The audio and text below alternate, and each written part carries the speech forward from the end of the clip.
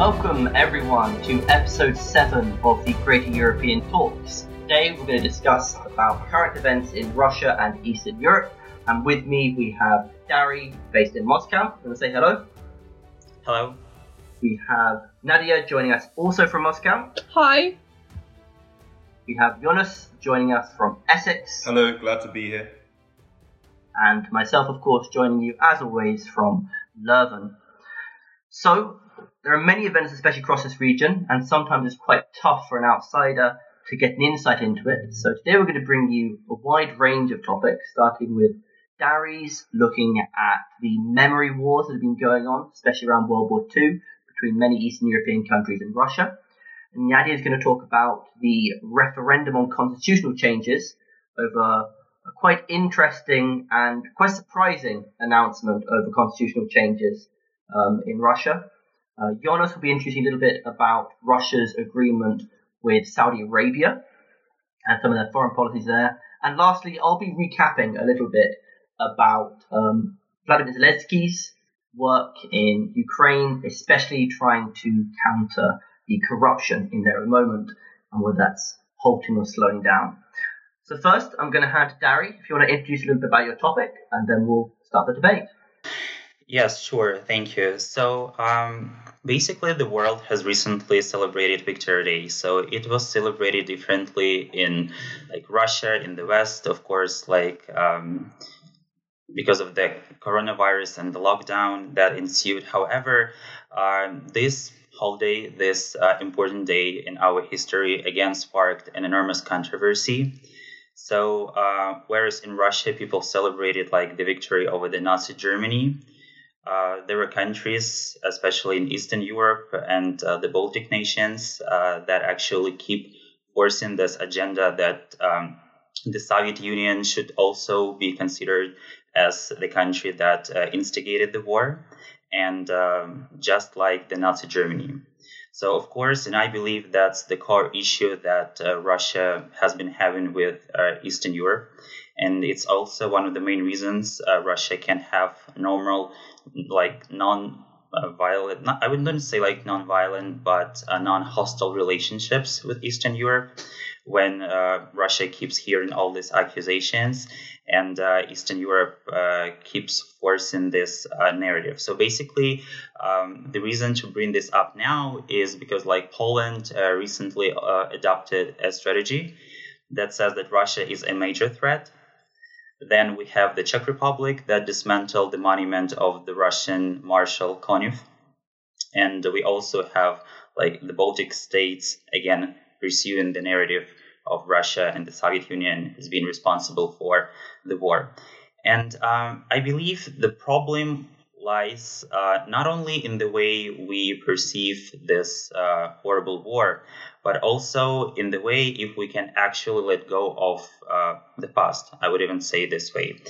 And it's important to note that the German Foreign Minister Heiko Maas, I guess that's the pronunciation, he actually announced that Germany is the one to blame for the Second World War, and there should be no discussion about this. And yet we have countries in Eastern Europe that say that it's incorrect. And I feel like that's the reason we can't actually have really productive and adequate relations with Eastern Europe. And I think it's important to actually figure out how we can move on, because moving on is necessary. If, for example, if Europe hadn't moved on from the Second World War, there would not be the European Union now, for example. So moving on is crucial, but the question is how. So I believe there should be a debate, and people actually should understand what really happened and who should be held accountable. And we should stop with this, preposterous accusations, but at least a way out is highly requested in this case. Mm-hmm. I guess one question I have is, who does this benefit, the kind of questioning over the instigators? I mean, is it particular parties? Is it a particular form of politics? Is it even some within kind of countries there? Because there has to be some sort of benefit to someone for this to be a debate. So who do you think is benefiting. Even though I'm not into like conspiracy theories, but we all know that like we should people like not only people like countries should sell arms like equipment, all this military stuff, and basically the only reason the Baltic states or Poland is in so much need of like NATO equipment, NATO like arms and all of it is basically because they have this alleged Russian threat. So otherwise, why would you deploy missiles or like military personnel in the Baltic state or in Poland, for example, to protect this country from what? So basically, NATO should actually sell arms, like the US should sell arms. And even though I'm not, again, into conspiracy theories, but I believe that's the only possible or reasonable explanation for this. Because otherwise, the question that I have is that, of course, the Soviet Union took over all these countries in Eastern Europe after the Second World War. There is no doubt, right? But the Soviet Union is gone. So it's been like 30 years. And I believe that there was a transition period when countries were trying to adjust to being like next to each other, to being partners again. But that was, for example, the 90s. Now it's like 30 years. And when they keep forcing this narrative, as I said, that Russia is a threat, I want to see like real actions of Russia that constitute this threat to Poland, to Estonia, to the Baltic states. Otherwise, it just works for me. And of course, there is this argument about the Ukrainian crisis. Yeah, that's what I was going to say. But at the same time, if we look at the data, it's available online. Like Pew Research Center says that even before the Ukrainian crisis, the attitude, for example, of Polish people towards Russia was like very negative, like 60%. Now it's like 80%. So now we have this excuse, like the Ukrainian crisis. But what was it before? That's the question. So, and as I said, the only possible explanation is that arms should be sold. I see. So it's almost as if there's the possibility of, the threat being not only amped up now, but seemingly increased historically in order to justify kind of further arms routes. I think it's definitely an interesting one, but I would question maybe Russia's other actions before Crimea, such as the invasion into Georgia, such as other actions in Chechnya that showed Russia's sort of remilitarization, was also a problem that propelled it further. Do you think there is an understanding from the Russian side that there's a reason they're also worried? Or is it more pushing by NATO or arms suppliers from the West?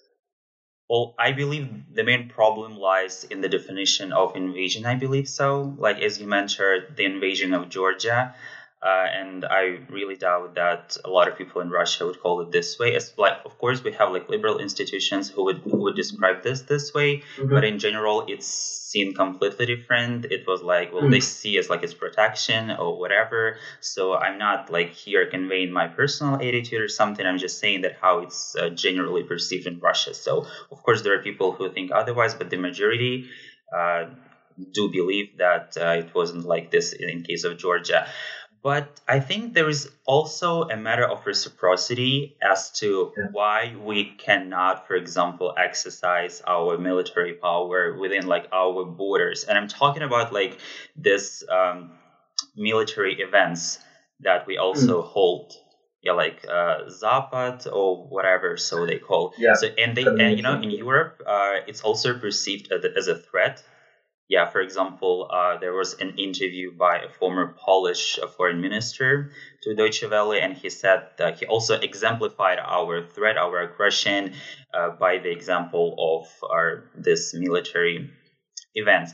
But at the same time, so we have NATO that has the same training. So, like it's not about like Russia, NATO, who's right or who's wrong. It's like, every single country in the world has military. And this military should be trained. And if it's just training, so what's the problem? So, and I don't personally think that, for example, when NATO has this training in Poland, I don't also think that it's a huge threat. So they are, like it or not, part of NATO, and they have their training, so that's not a problem, actually. Yeah, so I don't actually understand this. And again, like about actions. So Poland, it wasn't the part like of the Soviet Union. It was under the influence, of course. But I really like the question is with Poland is that we have, for example, like Ukraine. It used to be part of like the Soviet Union or Georgia or whatever. It's like controversial and debatable. But again, when it comes to Poland, so I don't really see the reason. Like, I don't really see that.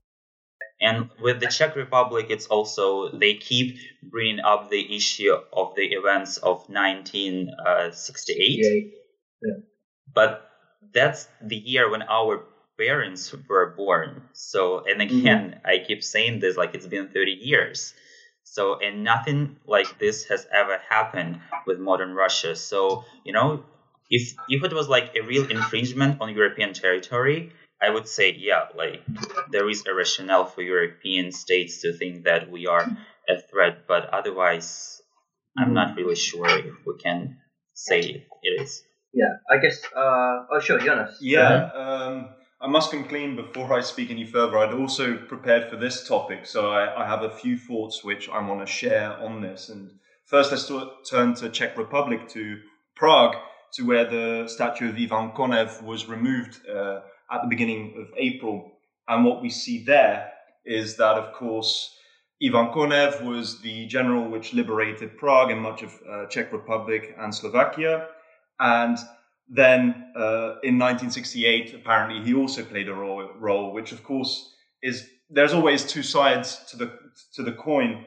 And what came out of this, of course, was that the mayor of Prague was apparently followed, and an attempted poisoning was made on him, to which the magazine Respect in Czech Republic said it was an attempt on his life by Russian intelligence agents.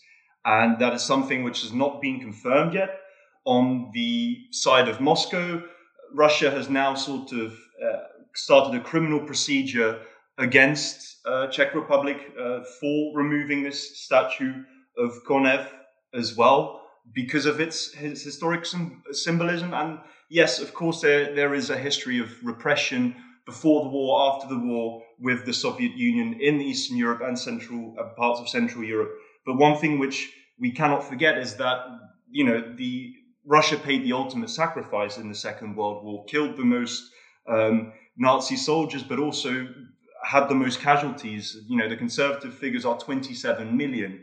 And we cannot sort of overlook the importance of the 9th of May to Russia. It's Patriots' Day, when millions sort of flood the streets of Moscow with pictures and cutouts of their forefathers, their relatives, still alive or dead. And sort of turning from this, I think it sort of fuels this Russia's perception of it being an antagonist to the Western world. You know, a Russophobia, as a lot of Russian ministers have said. And one thing as well which struck me beyond Eastern Europe was this tweet by the White House on the 8th of May, which said, "Today we pay tribute to the sacrifice of the US and Great Britain." And that was it. And that caused a massive backlash on the platform, because it just sort of, in a way, rewrote the history, did not acknowledge the Russians. But this has been a problem for years, and a lot of the symbols related to this, such as the St. George's ribbon, is used by by Russian separatists in Western Ukraine, and so it was, in Eastern Ukraine, and so it was banned in 2017, and actually you can go to jail for wearing one in especially Western parts of the Ukraine. If I can just interrupt there, kind of a question to you both then on the background is, evidently things are escalating now, or have escalated, or there is definitely a sense of tension. What can be done to resolve it? What can be done to de-escalate? What measures can both sides take. Nadia, go ahead. Yeah, because it's like the ending of the conversation. Can I just like, yeah? Sure, yeah, go ahead. So first of all, about like the World War II, it's an amazing subject in Russia because I guess it's the only thing that everybody, it doesn't matter what political stance you have, everybody agrees on, because either you are like a liberal or like conservative, either you are for Putin, for Navalny, doesn't matter. Everyone agrees on the Russian role in the World War II. That, I mean, it has won at home and helped to won like the Cold War.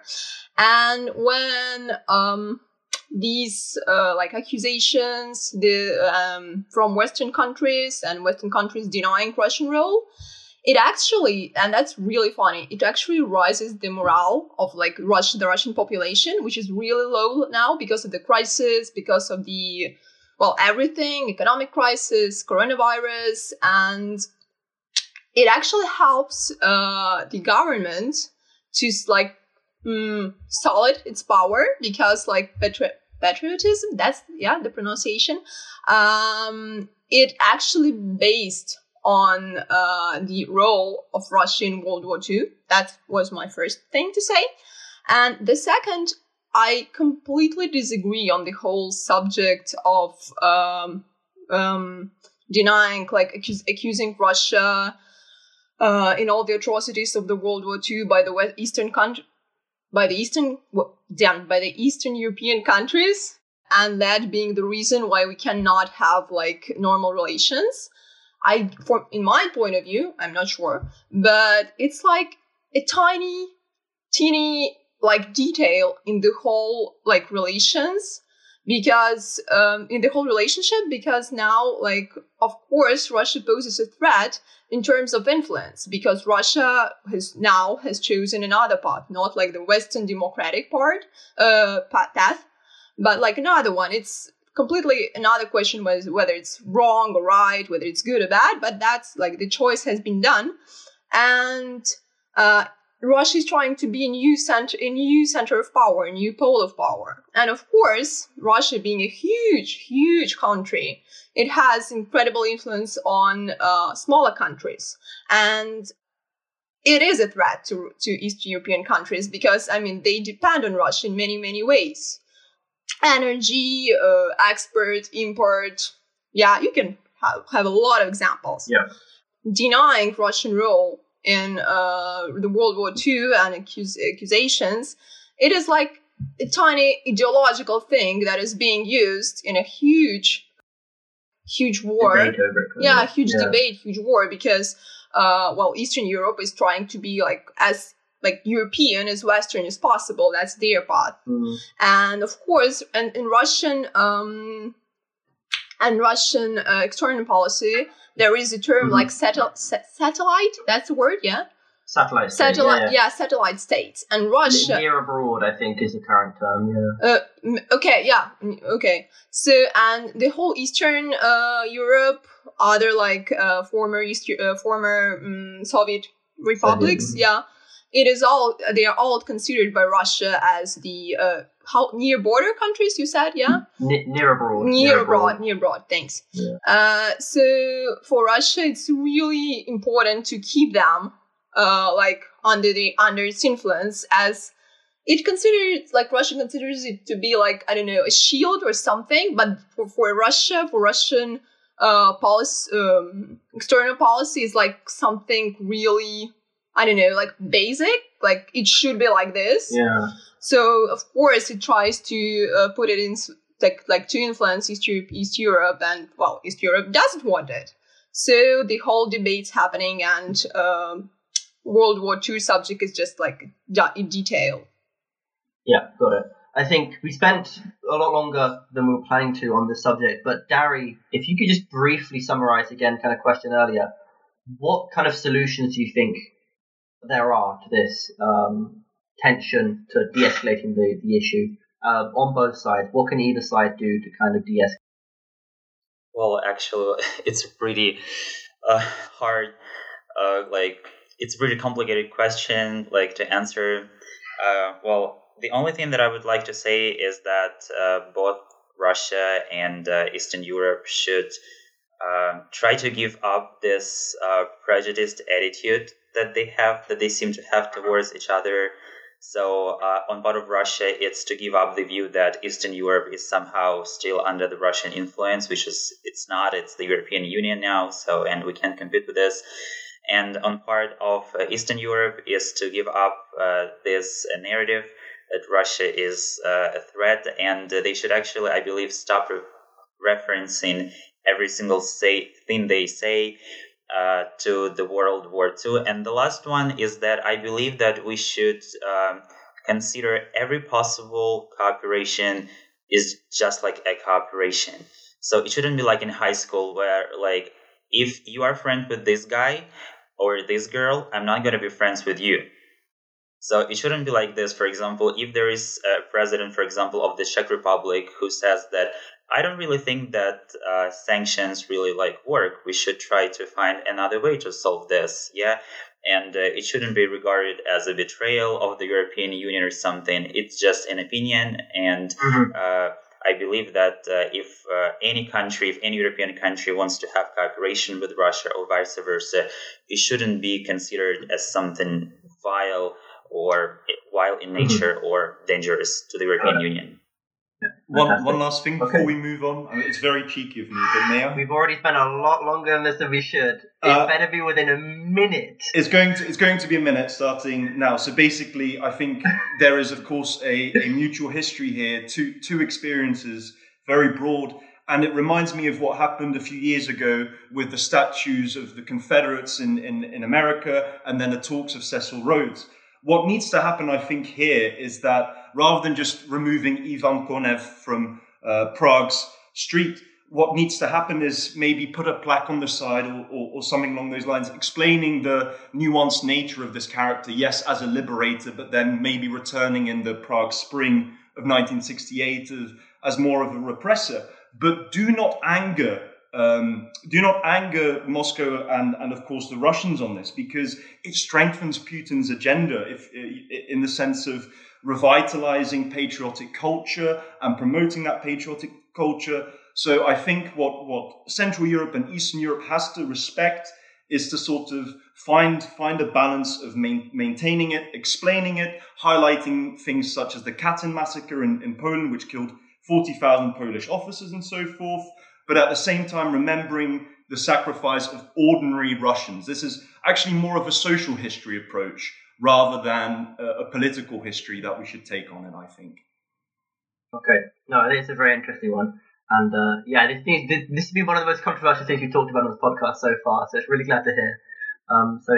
Definitely thank you all. So next I want to move to Nadia, who wants to introduce and talk a little bit more about the referendum on constitutional changes, which, to begin with, has been delayed. Am I correct? Yeah, because of the virus. Yeah. Take it away. Yeah, so, well, to start with, just like quite a little background, a little bit of background. It is called the Amendments to Constitution, and they were proposed in January the first time. And in the beginning, there was nothing about Putin staying forever. The first, the most shocking thing was to remove, because in Russian constitution there is a word it's like a phrase in a row, which means that you cannot be a president for 2 terms in a row. And they proposed to get rid of the in a row phrase. And that was a huge shock for everybody. And there were other amendments. I will talk about them later. But that was the most shocking one. And everybody decided that Putin was, preparing. Trying to stay. No. In the beginning, everybody was thinking that he was preparing his, successor. Successor. Yeah. And actually, if you read political pundits, political analysts, everybody was trying to guess who will stay instead of Putin and what will happen. Will he follow the Nazarbayev scenario of, staying in power but not being the president? And that was, every political analyst was proposing his own version or her own version. And then, I guess in March, all the amendments were approved. And in March, there was like a final, I guess it was deputies reunion, and one of the deputies, who is Tereshkova, the first woman in space, she proposed that we nullify, if I right to pronounce this word, nullify, the number of presidential terms served by Putin. So it means that he can stay, forever. Well, not forever, for 2 or 3 more terms. It depends if we nullify it Which now. Which is practically forever in his, during his age. Yeah, and that was a huge sensation. I mean, nobody, and that's funny because almost nobody, none of the, and I'm not talking about like ordinary citizens, and I'm talking about like the presidential administration, deputies, and everybody. They all, well, not all, but most of them were convinced that the transition of power will happen, and that like the initial amendments of getting rid of in a row will be used, and we'll have a successor. So it didn't happen, and it was supposed to vote for the amendments in April 22, if I'm not mistaken, but because of the coronavirus, everything got delayed. Yes. A bit of another amendments. There are actually a lot of them. We don't need to go through all of them, but definitely if any of the key ones. Yeah, the key ones. Well, there are a lot of amendments that make president more powerful, really a lot more powerful. He can decide on judges he likes, and I mean not simple courts but constitutional courts. He also it makes. It gives a lot more power to the president. And there are also some amendments that make sense and that are used for to promote the amendments, if it makes sense. It's like deputies cannot have property abroad. I see. Yes, and because corruption, and everybody's like, oh yes, that finally they will be like us, like mortals. Yes, and it's like on TV, it's always everybody speaking, oh, that's a good amendment. Then there is a really anti-LGBTQ amendment, which it is stated that family is only man and woman's union. Which, I mean, we were really bad at LGBTQ rights before, so it doesn't really make any difference. So, yes, and about Russian people, that's really interesting because it is stated that Russian people is now like the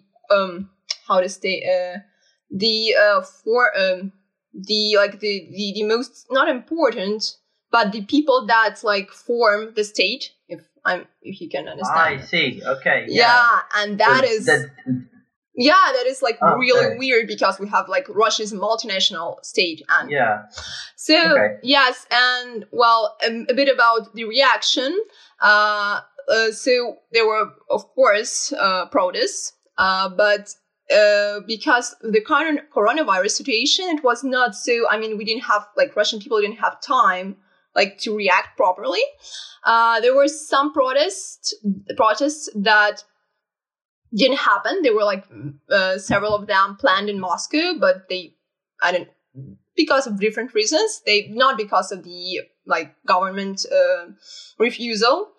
And they keep postponing the referendum because of coronavirus.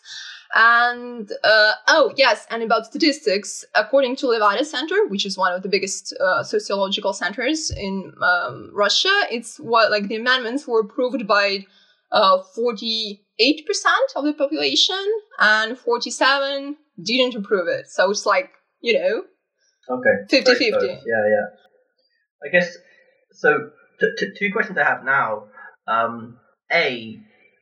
Why are there constitutional changes being pushed forward? Are there any reasons other than maybe he just wants to remain in? Well, obviously it wasn't necessarily Putin who put the amendment forward. It was, as you said, the female cosmonaut. But yeah, why were these changes put forward? And secondly, why the referendum? And do you think it's, well, either a good decision, or do you think it might blow up in the government's face? The first question, it is a huge question for all political analysts, because what is the most for, in my point of view, the most adequate variant is for Putin is not only important to stay in power, but to leave a trace in history, a legacy, contribute to reforming the country. And there were many other variants, a lot of theories, because nobody knows actually, but that's the most adequate one in my opinion. And as for referendum, here I'm not really competent to answer you. If it is amendments to the constitution, it should be a referendum. Maybe Dariy would correct me, but it's approval, because Putin making it legitimate, people will approve Putin, because the majority of Russians still support him, and he's he making it a legitimate one, being a legitimate decision of the whole Russia, of the whole population, for to give him another term, another chance to stay in power. Okay. Interesting. Does anybody else want to add comments or ask a question? Well, I would like to say that in general, I think that the Russian society doesn't actually understand why these amendments are being currently implemented, especially because in Russia we have a lot of issues like corruption, social inequality, poverty, and all this stuff. So we have a lot of more burning issues that need to be solved. And yet there is a lot of money spent on this, and there is this debate, and the government has been engaged in this. And I think a lot of people can say that it doesn't actually make any sense to us, because why would you need this if we have so many serious problems that we have to address? Another one is that I believe that it doesn't matter where you come from, but we all can agree that people who are in charge of countries, they should change. It's not because if you're a liberal or a conservative or whatever, power needs some fresh air, a new perspective. And I think it's a problem when you have a person in charge for so many years. It doesn't matter if you like him or not. So it doesn't. The problem is there should be some fresh air. There should be new perspective. And you can have it if you have one person in charge for basically for 20 years, then 30 years or 40 years. Then again, with the family rights, the only thing that I would like to add is that the inclusion of women and men, it doesn't only discriminate against LGBTQ plus people, but it actually discriminates against single mothers, because a lot of people who are single mothers in Russia, they said we are also a family. So if I have a child, or if I have 2 children and I'm divorced, I'm a single mother, and I still consider myself a family. Why would you put this in the constitution? I think it was more about legal terms, no? Yeah, but again, that can still be a problem. Yeah. Yeah, so that's but I'm not really sure that people are actually satisfied with this, and I believe that the problem is it might alienate our, well, I wouldn't say friends, but countries that consider Russia a country that they can deal with in Western Europe, for example. And if you look through the media and the public response in Europe to what's happening in Russia with regards to these amendments, people and governments, they think it's a violation of so many things. So, and I believe that these amendments might have really long-term effects. Okay, thank you.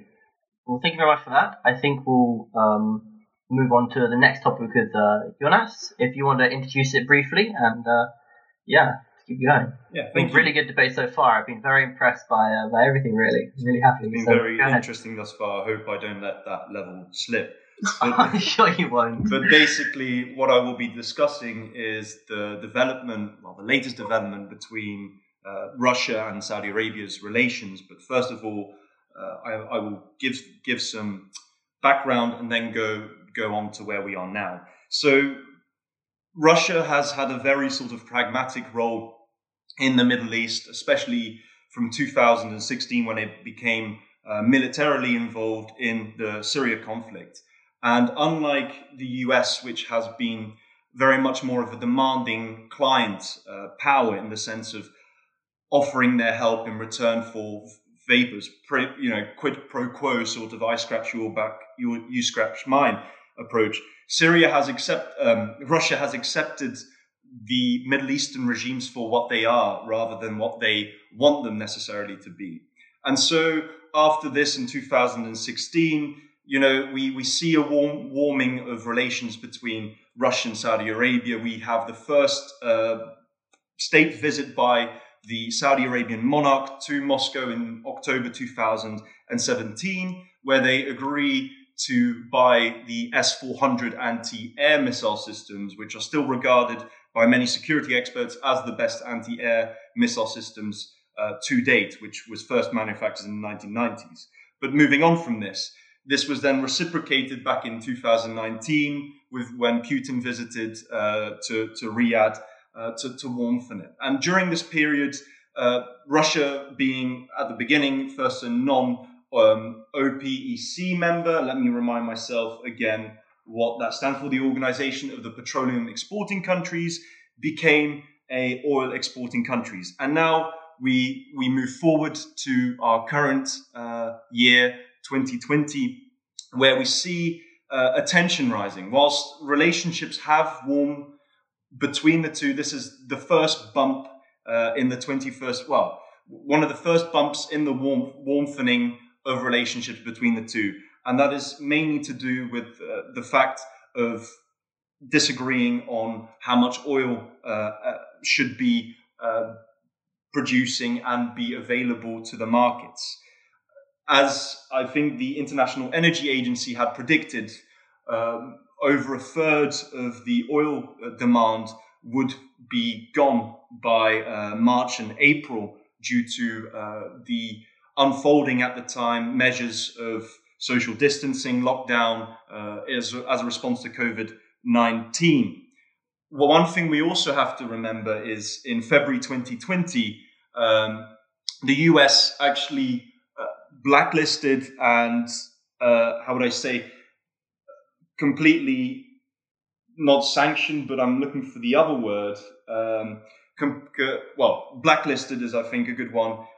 Trade between the US and the biggest exporting oil company of Russia. And so Russia saw an opportunity, in a sense, when the OPEC, especially led by Saudi Arabia, wanted to lower production. Moscow did not agree and actually increased it, which in turn meant that the prices fell beyond, I think, 40%. We saw and went negative briefly. And went negative briefly in places like the US. Not for the Russians. Yeah. Not for the Russians. And part of this is maybe, yes, getting some sort of revenge on the US, but also partly we have to remember the fragility of the Russian economy in the sense of its exports and its heavy dependence still on energy exports, which makes up around 70% of its total exports. So it's been very tense from being a non-OPEC member to now being an OPEC member. This is the first big bump in the road between Russia and Saudi Arabia. Increasingly, Russia has been seen in the region as this deal breaker between all these different parties because of its pragmatism. But sooner or later, it will have to antagonize as more as it asserts its own influence in the region. Mm-hmm. Interesting. Okay, as the first question, why did Russia feel like it had to abandon its agreement with Saudi Arabia and pump more oil? That's a great question. Thank you. That's why I asked. No, I don't have an answer. Okay, well thank you. I appreciate you liking the question. Jonas, have you got an answer by any chance? Why do you think it did this? Well, I will reply, but I think Nadia, did you want to firstly get in on it? Or I can reply? No. Go on. I'm completely interested in your opinion. Okay. I think, generally speaking, like I've mentioned, this sort of blacklisting of this company, let me get it off, Rosneft. There we go, Rosneft, one of the largest oil-producing companies by the Trump administration, would have, of course, angered Moscow greatly. And it was an opportunity, of course, to dump oil onto the market, and knowing the dependency of the US on oil, which I think crude oil still makes up more than half of all the US's energy consumption, I think.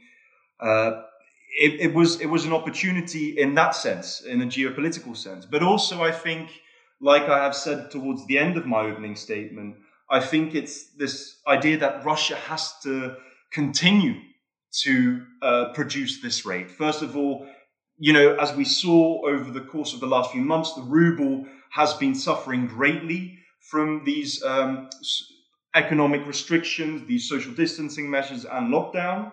And what we also have to remember is this lack of diversity in Russia's exporting market to make up this sort of lost ground.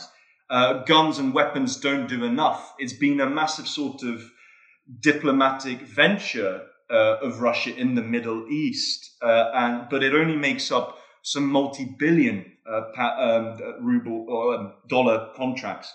But energy can have so much more in this regard. And I guess one last question, and this YouTube, but last November, the US became the largest oil exporting country in the world.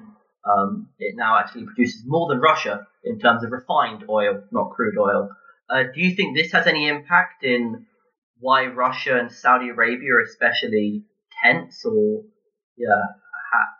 are reconsidering their role in the energy markets? I think definitely, in the sense that Russia is still trying to diversify in oil, and it's of course looking in the Arctic and beyond the Middle East for greater things, but it's also diversifying in energy, in gas. One thing which we've seen in Syria especially is this production of phosphates, and trying to get back into the EU's fertilizer market as well. And this, of course, goes beyond energy. But one thing we have to remember is that Russia is trying to play a catch up in this sense. It's trying to diversify as much as possible, and that's increasingly being seen throughout the expanding oil pipes. And let me go beyond the Middle East here for a brief second again. It doesn't want to rely on one partner. It's why it's been trying to diversify beyond Europe, which has been for a long time its main partner, especially in natural gas. What we are seeing now is we are seeing the greatest rapid expansion in Russian history of energy export. We are seeing what is expected to be a fourfold increase in energy exports to China in the next 5 years. And that is because it's trying to diversify, because seemingly the lines between economy and politics are always being blurred. And unlike Russia itself and its pragmatic approaches, I would call them, organizations such as the EU tend to have greater principles of ideology and market principles to uphold, and sanctions if it needs to use it, to sort of stop what it would perceive as expansionist policies abroad. So yeah, I hope that answers it. Oh, definitely. Anything else, Dariy or Nadia, you want to add? I have a small detail to add, just a fun fact. Sure. Russia is really trying to diversify.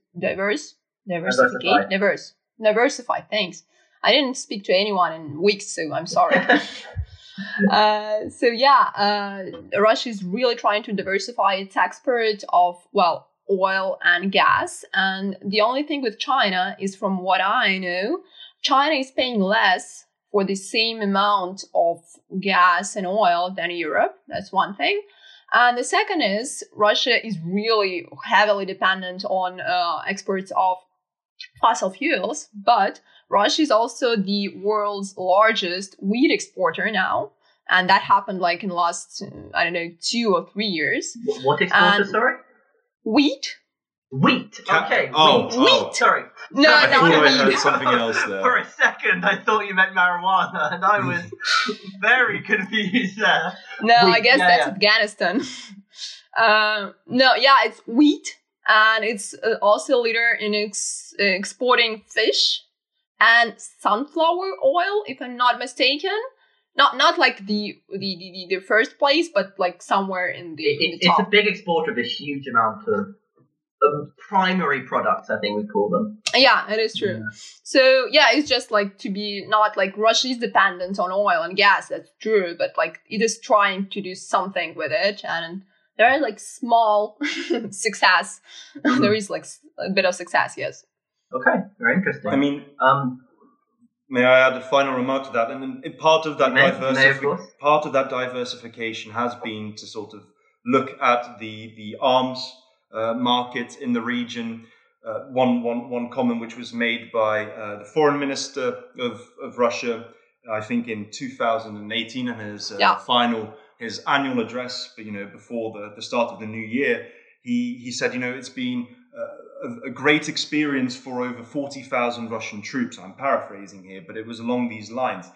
And one thing we have to remember here as well is Russia has been testing over 200 new weapons in Syria. And these new weapons, surprise, surprise, have then been bought by many surrounding states, such as Saudi Arabia. Israel has shown also interest. Turkey has bought also the anti-missile systems, and so is India. And what this is actually doing is it's dividing these previously very Western-aligned nations because there was, I think, a agreement in 2017 or 2018 of a ban on basically on Russian arms being bought by these, and it's alienated the Trump administration in the US. So what Russia is doing, you could say, as I would say, an ulterior motive, is that it has been sort of dividing up these traditional allies of the West through offering their expertise in all sorts of arms, ranging from new fighter jets to prototype fighter jets, all the way to new tank systems, anti-aircraft systems, and so forth. Okay, interesting. And of course, all of those are going to need a hell of a lot of oil to keep them running. Exactly. So I'm sure they'll keep with that. Okay, well, thank you very much, Jonas. We haven't got too longer, so I'll keep this one relatively short. But I want to talk a little bit about Zelensky's anti-corruption campaign in Ukraine. Now, Zelensky, of course, in quite a major upset last year, almost exactly a year ago, he was 361 days into his presidency, won the presidential election in Ukraine, largely on a platform of change, and especially about anti-corruption. It's one of his two major drivers, the others, of course, being the ending of the war with Russia. However, that's not really what I want to focus on today. Now, this corruption charge has had some major successes. Especially, he's made it so that immunities of deputies can be lifted, which was one of the key problems before. He has introduced new legislation for not only public but also private procurement to make sure the wrong people aren't getting contracts. And most recently, he passed a critical anti-corruption bill looking at the way international aid is utilized. One of the main problems and one of the main concerns from the IMF, who is a major donor in Ukraine, is the fact that the money they goes through, and I quote, one door and straight out the other. As a key point, last year in 2019, when the IMF released $5.5 billion, almost all of it went upholding one of Ukraine's banks, one of its major banks, because it was in severe debt. Now, of course, the argument was if this bank fell, it would be in a lot worse situation, but I'm not really here to pass judgments on it, but certainly there have been major concerns in the anti-corruption fight. And a year on, I think the interesting change is that people are now worried and now concerned he's not taking the right directives. Now, this is mostly because of a lot of the changes in people and the changes in offices and officers that he has put forward. For example, one of the first prime ministers who served under him was fired. Of course, Zelensky says this is because he had problems, he was corrupt, but the prime minister himself says that this was because of his anti-corruption drive that Zelensky did not want. Furthermore, other key figures, such as heads of public procurement offices, have been fired too and replaced. Most notably, those in the sort of the Courts of Appeal have, I believe it's, I don't have the exact name here, but many people have been replaced. And at the beginning, this was seen as a positive step, of course. The old people cannot stay. If anything, Dariy, much like you said, fresh air needs to be brought in. But now some people are wondering there's a bit too much fresh air here, and not enough is being done to justify these regular changes. And if anything, some of his former supporters, Oleksiy Honcharuk, the former prime minister who was fired, have now very much positioned himself against Zelensky's campaign, viewing it more as a paint change rather than a deeper sort of undercoat. I think many European countries have seen as positive developments. They kind of see any development as a positive development in Ukraine. And Zelensky's positioning as a real European country. Zelensky celebrated Europe Day almost as much as any EU member state. I think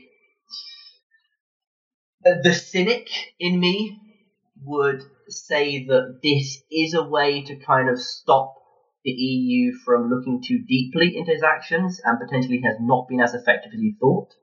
But on the other hand, he will definitely need a lot more European help to deal with the issue of corruption. Whether this will arrive in time is questionable, but certainly 1 year on, neither of his two main campaign promises have had significant grounds. Yes, the prisoner exchange with Russia are a very positive development, but the war is still ongoing, and especially in issues of a future referendum in eastern Ukraine, or even just the frontiers of eastern Ukraine, nothing has really been pushed further. Okay. Any comments or questions? Oh yeah, I have a question. I'm not sure if you have some information or no, but from what I read, that people like the Ukrainians are really skeptical about fighting the corruption. Mm-hmm. I mean, I guess that's a shared problem for both Russia and Ukraine. I mean, corruption is huge. And do you have any, I don't know, maybe statistics or information how the Ukrainians, what's their attitude towards Zelensky action into anti-corruption direction? Well, of course, unfortunately, the only major kind of statistics on how much they approve of Zelensky's anti-corruption was his election last year. There hasn't really been any major public tests of him so far. Mm-hmm. In the way that's true. Dariy, why don't you introduce it?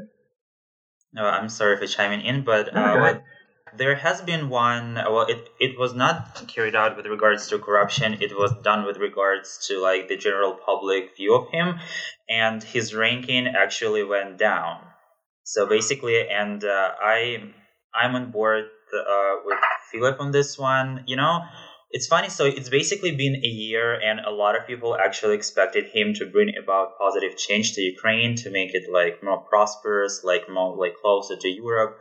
But the problem is, he basically he bring with him the entire new team, and now they have a lot of structural changes that are being made, and a lot of people just wonder. So I mean, why would you bring in a lot of people? Then you make a lot of changes. So it seems very volatile. So and it's only been a year.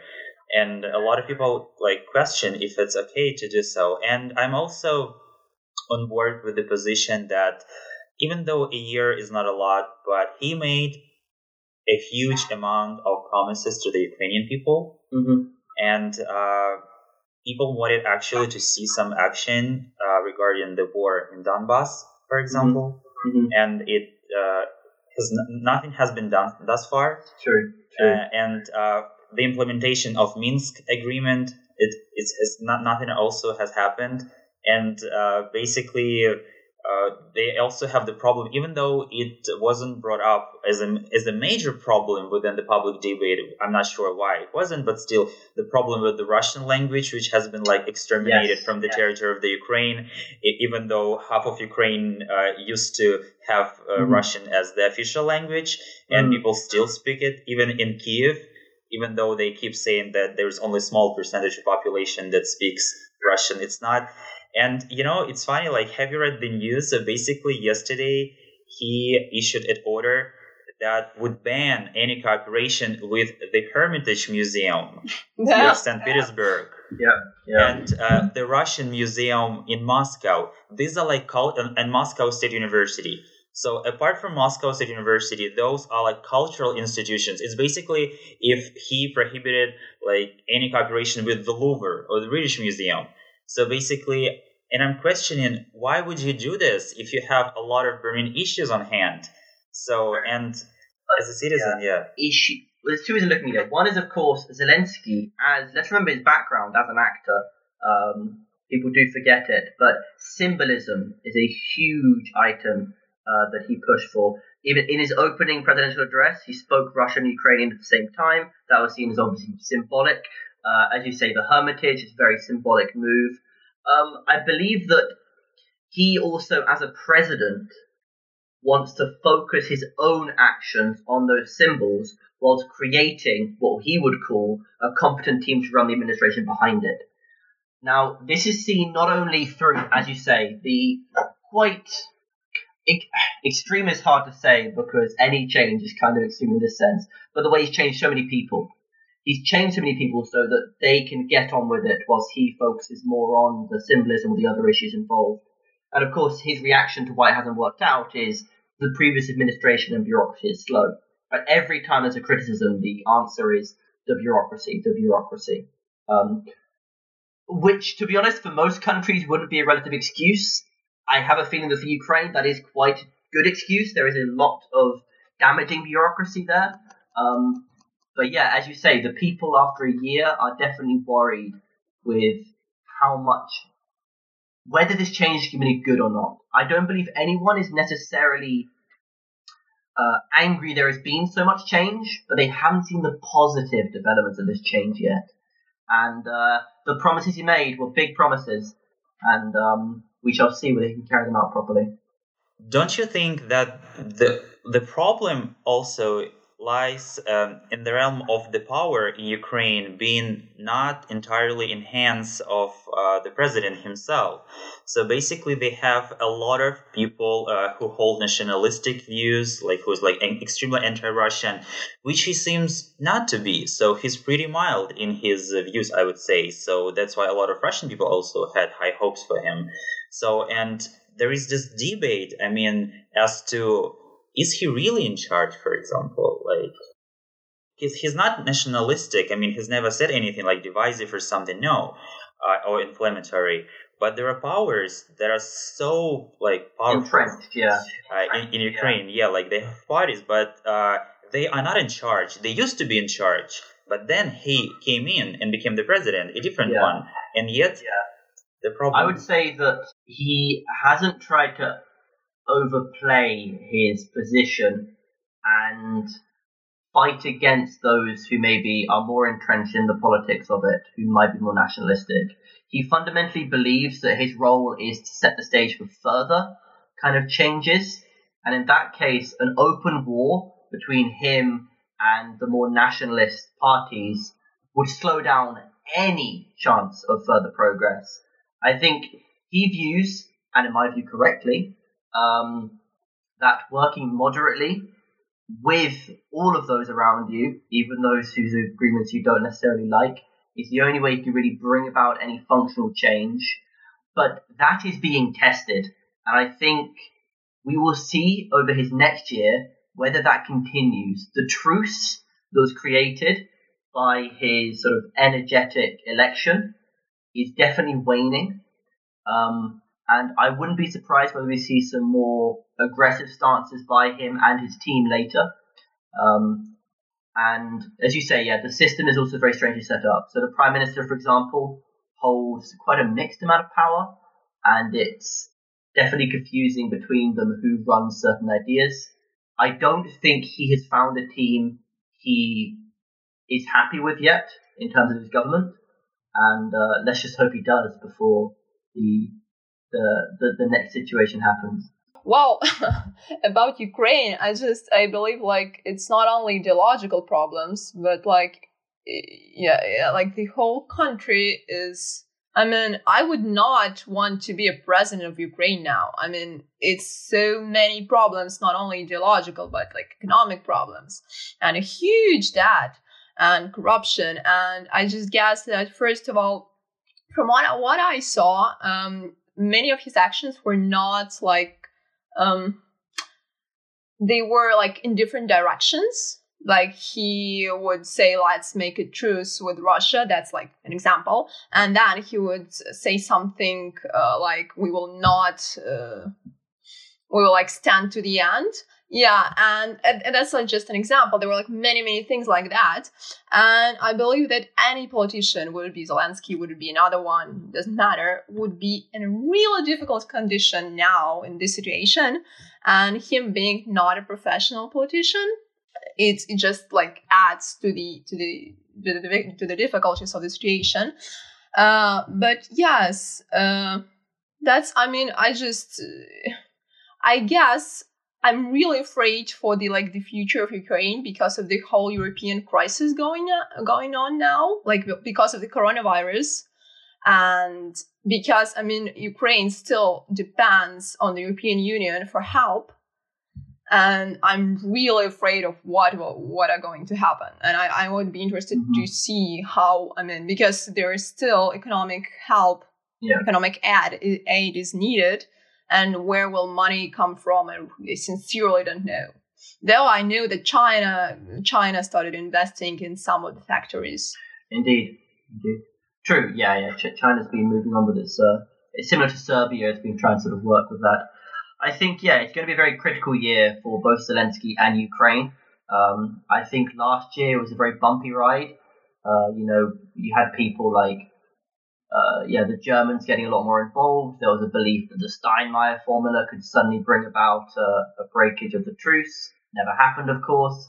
The prisoner exchanges, which people thought would rise up. The prisoner exchanges followed 1 week later by the largest deaths in the conflict since the start, followed by 2 weeks later by another round of prisoner exchanges. It's been a very up and down situation. As you say, I would not want to be president of Ukraine right now. But we shall definitely see where it goes. So, I think that's all we have for today. It's been an excellent discussion. Definitely one of the more interesting ones we've had here in the Greater European Talks. Thank you very much to Dariy, Nadia, Jonas for joining us. Thank you. Thanks. Thank you. We hope you enjoyed the podcast. Join us again next week where we'll be discussing another area of Greater Europe. Please make sure to follow us. Social media, everything good. Have a wonderful week. Stay safe. Thank you and bye.